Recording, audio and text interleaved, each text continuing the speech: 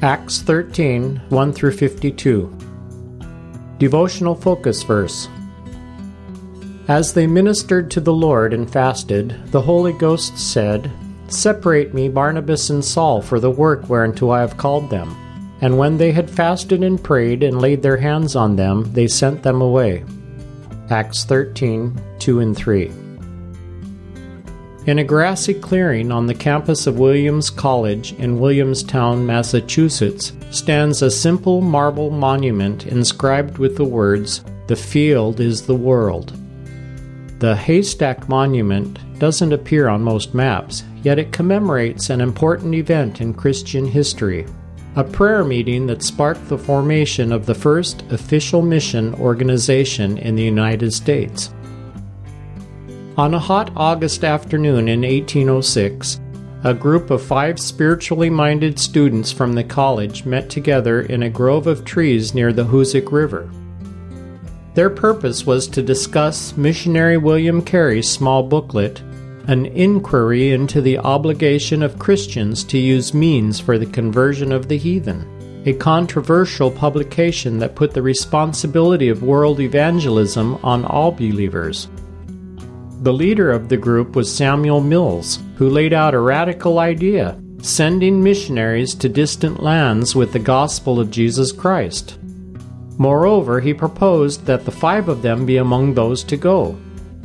The group was so absorbed in their discussion that they failed to notice an approaching storm. However, thunder began to rumble around them, and within moments, pouring rain and lightning strikes caused them to scramble for the nearest shelter, which happened to be a haystack. Over the roar of the deluge, the 5 continued to talk. One of the group objected to Mills' proposal, insisting China was too dangerous. But Mills felt certain that in spite of the danger, the gospel message must be taken to remote areas. He finally cried out, "We can do this if we will." At that moment, something broke loose in the hearts of all 5. Something that changed them forever and motivated an endeavor that would impact the world. Until then, missionary organizations in the United States had focused entirely on the western frontier and Native American tribes. These men felt believers had a responsibility to all nations. They continued to pray about this and eventually went before the General Association of Massachusetts to urge that an American missionary agency be created. Their proposal was approved, and on June 28, 1810, the first official foreign missions organization in the United States began. Many missionaries were sent overseas by this organization. Our text today also records a landmark in the history of evangelism, when believers in Antioch laid hands on Saul, soon after called Paul, and Barnabas, and sent them out. This was the beginning of a great step forward in the spread of the gospel. While a gradual expansion of the church beyond the confines of Judaism had already begun through the efforts of Philip and Peter, it was these 2 men who completed the process of establishing the gospel among the Gentiles. This was the start of Paul's initial missionary voyage. For the first time, the gospel was carried over the sea. God has given us the pattern for evangelism in His Word and provides the power for it through His Spirit. The charge to go into all the world and preach the gospel to every creature is still in effect. Are we willing to listen for the direction of the Spirit and do our part? We will not all be called to distant lands. Our part may be to pray for those who go. We may be called to offer our resources or devote our time and energies for some task on the home front. The specific calls will differ, but the challenge is the same for all of us, to consecrate ourselves to the work of soul winning. It will involve sacrifice and effort, but commendation and a heavenly reward will be given to those who do so. Background information. Today's text marks a natural division in the book of Acts. From this point forward in narrative, the principal figure is Saul. Chapter 13 describes the commissioning of Saul and Barnabas, verses 1 through 3, their visit to Cyprus, verses 4 through 12, and the beginning of Paul's first missionary journey to the mainland of Asia Minor, verses 13 through 52. Barnabas likely was the main leader of the church at Antioch, given that his name is mentioned first in the list of certain prophets and teachers in verse 1. He was among the early church members who laid their possessions at the feet of the apostles. See Acts 4, verses 36 and 37.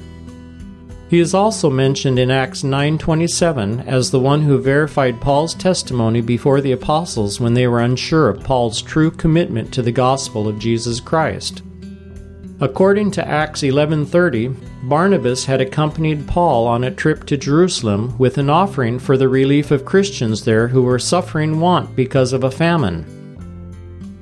The past tense of the words "have called" in verse 2 implies that the Holy Spirit already had revealed to Saul and Barnabas the sphere of their work prior to their being separated, which means set apart for some purpose from the Greek word aphorizo.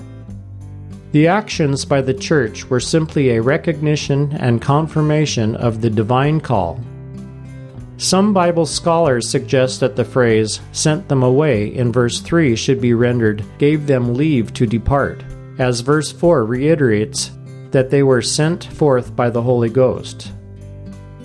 Antioch in Syria was a logical embarkation point for the first evangelistic mission to the Gentiles, being the place where believers had first been called Christians and by that designation differentiating them from Jewish adherents to the Old Law.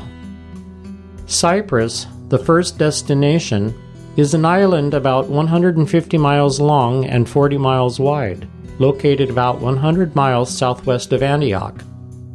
The missionaries began their ministry in Salamis, a main seaport on the east end of the island. After visiting Jewish synagogues throughout Cyprus, they departed from Paphos, the seat of the Roman government in Cyprus, located on the west end of the island. The statement that Saul and Barnabas had John to their minister, verse 5, could be translated as their attendant. The Greek word used is huperetes, which literally means under-rower, or one who serves under the authority of another. No reason is given for John Mark's departure, noted in verse 13, although in Acts 15, verses 37 and 38, Luke indicated that Paul thought the younger man, who was a nephew of Barnabas, was not worthy of traveling with him again because of his early departure from their first journey. Later, Paul and John Mark were reconciled. See 2 Timothy 4:11. Establishing a pattern that Paul continued in later outreach efforts when entering a new location, the two men went first to the synagogue to preach. See verses 5 and 14. It was customary for the leaders of the synagogues to invite visiting rabbis to speak, so that was a natural place to minister. However, when Paul began to teach that Jesus was the Messiah, his message was vehemently rejected. At that point, he went to the Gentile community to teach about Jesus.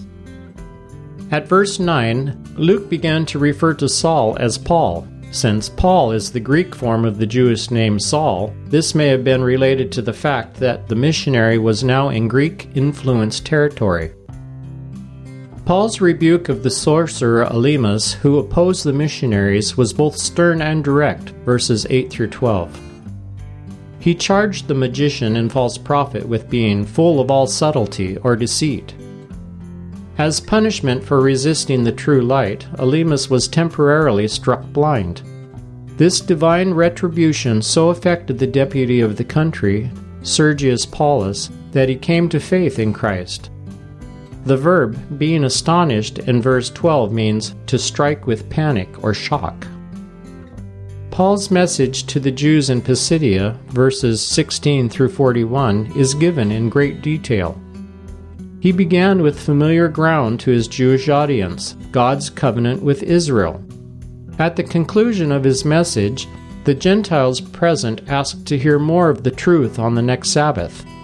When a great crowd gathered on that day, the devout Jews were filled with envy, perhaps because of the attention Paul and Barnabas were attracting, and contradicted Paul's words.